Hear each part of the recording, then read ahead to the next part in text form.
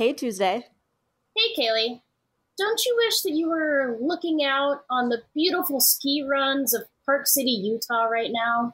Mm, well, yes on the view, hard no on the cold. You know me, I Uh, don't like being cold, wet, or in the snow. well, even though we're not sitting at Wasatch Brewery drinking a polygamy porter. Nor are we in front of the fire at High West Distillery having a dead man's boots and their killer deviled eggs. Okay, now you're just being cruel. Well, all right. Honestly, though, we are still attending the Sundance Film Festival this year. And actually, we'll have a special guest with us on opening night. Yes, we will. Our friend PJ, who is the beverage ambassador for the Hotel Valley Ho here in Scottsdale. Make sure to ask for him when you're dining at the luxurious Zuzu restaurant found inside the hotel. He will be serving us some fun themed drinks on a Thursday, opening night, and we might even convince him to jump on the mic with us. Oh, that would be awesome. Wouldn't it? But for now, let's look at what we're seeing and what we're most excited about. Roll that intro while I pour some High West Double Rye. Get me some too.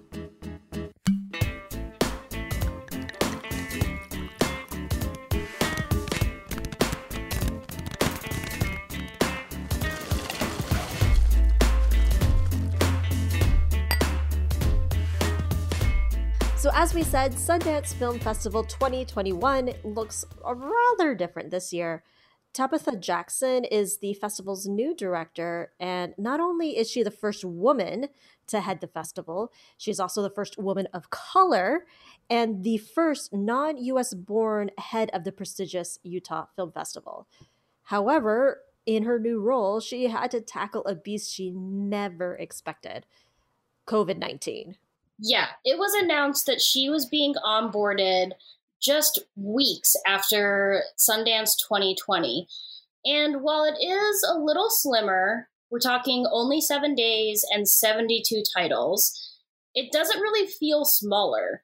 They're still packing everything with Q&As, virtual hangouts, sponsored events, virtual reality experiences and other tech highlights, which we know from the New Frontier, like something called Sundance in Space.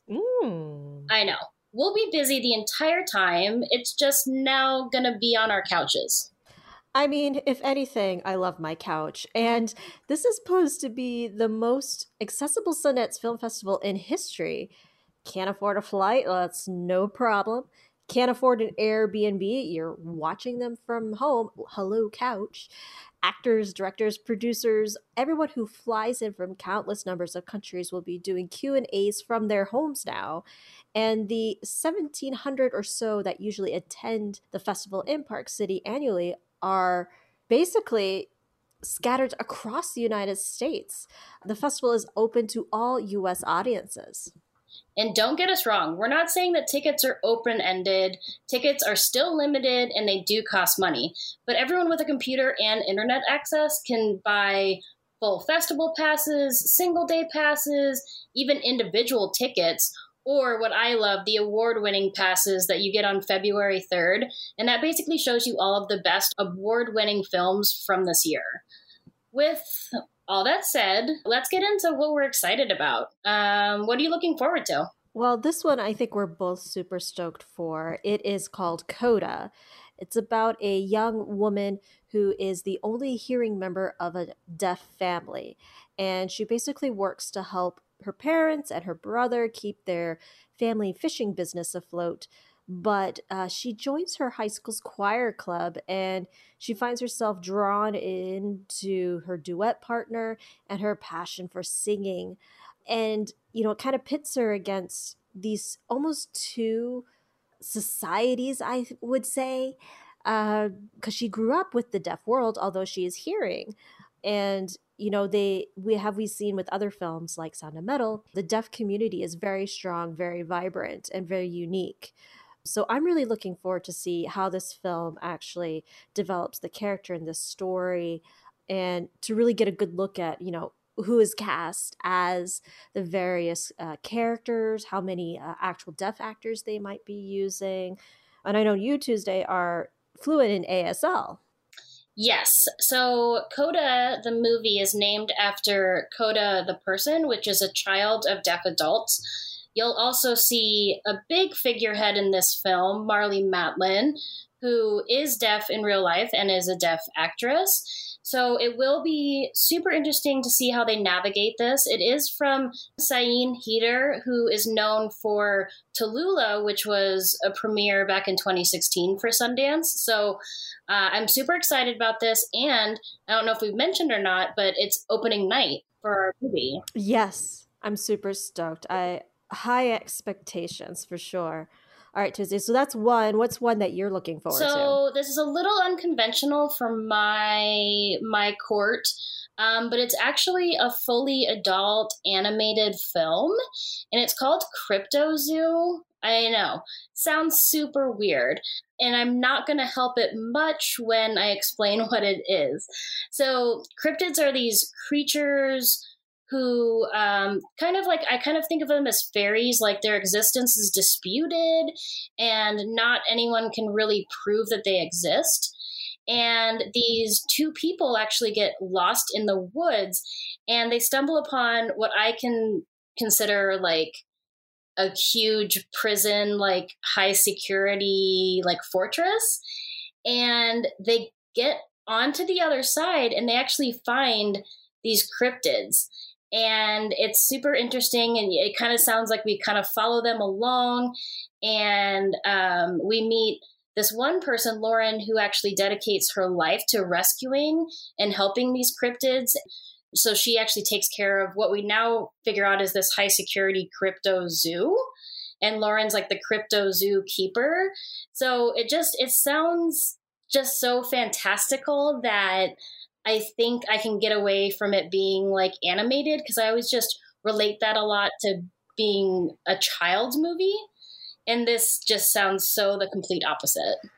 Oh yeah, well you know me, I love animation, and while here in the US, you're right, a lot of animation is geared towards kids, but there are so many amazing films that are animated that are definitely for adults. So I'm curious about this too. I'm gonna be definitely watching like the style and the art in the way they design it, because I'm always interested in that aspect when it comes to animations, and it does sound weirdly Yeah. wonderful. So I'm excited too. And what else? Well, let's see. There is also, this is a big one. I'm super excited for. Any fan of Robin Wright should be excited for. But she is taking her directorial debut as well as acting in a new film called Land. She plays this woman who has a near death experiences and basically decides to retreat from society and become a hermit in like the wilderness.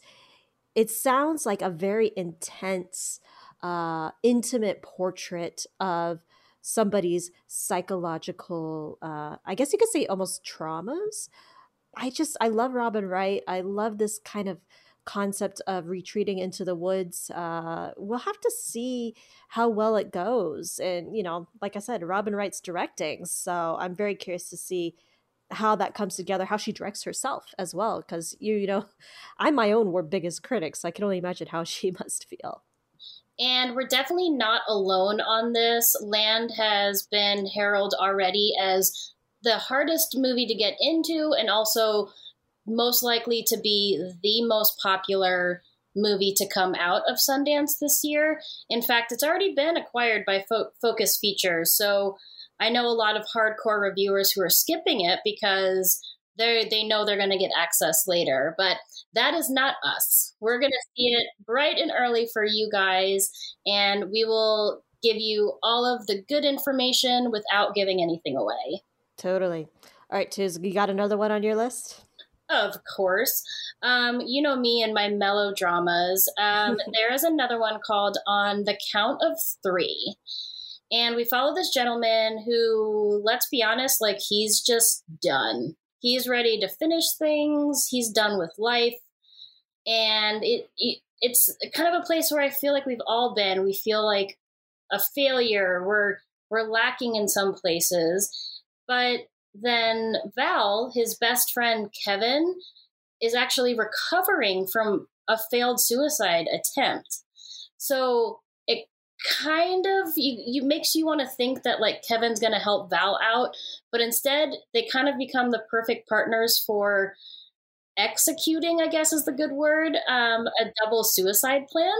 So of course, like anyone else, they both have some unfinished business before they take care of things. And from what I've seen, it just looks like this really dark comedy, which I absolutely love because sometimes the best movies are when you don't know when you're supposed to be laughing or crying. And that's what I get from this one. I love dark comedies as well, so hopefully they do a good job on that one. And then I do want to throw in a documentary that I'm actually looking forward to. It's called All Light Everywhere. And kind of like Crypto Zoo, it sounds a little bit far out there. The description says that it's an exploration of shared histories of cameras, weapons, policing, and justice. It looks at surveillance technologies and how they've become a fixture in everyday life, and really just investigates the complexity of an objective point of view and probing biases that are inherent both in the human perception as well as the camera lens. In fact, I was able to actually find a little clip of the director, or at least the director's voice through a computer that you'll hear here as he explains the film. My name's Theo Anthony and I'm the director of All Light Everywhere, premiering in the US doc competition at the 2021 Sundance Film Festival. All Light Everywhere is a film about vision, technology, and power. It's got history in it. It's got body cameras. It's got astronomy. It's got surveillance. It's got pigeons. I guess what I like about All Light Everywhere is it's very much what I would call a Sundance synopsis. Like, I feel like it gives you enough information to be super stoked to watch it, but also just enough where you're like, this could also super go rogue at any time in the film. Exactly. So I agree with you. That one's going to be a gem. All right, so that's just a few of the 72 films that are coming to Sundance 2021, the ones that we're really looking forward to. Of course, I'm ready to be surprised by some random gem that is also on our schedules. So who knows, we might have something totally new to suggest for you guys. But make sure that you are following us because we'll be posting actively to all our social medias. Tuesday, tell them where. Absolutely. I will be posting most definitely to our Instagram throughout the festival, and Twitter will be revived as well, just in time for you to catch a tweet here and there. Make sure to also follow us on Facebook, look for Whiskey and Popcorn, and bookmark our website, whiskeyandpopcorn.org. And I think we'll skip the drinking until opening night when PJ can actually tell us what we'll be drinking. Super excited for that. All right. Well, thanks so much for listening. Stay tuned for Sundance 2021 Film Festival coverage.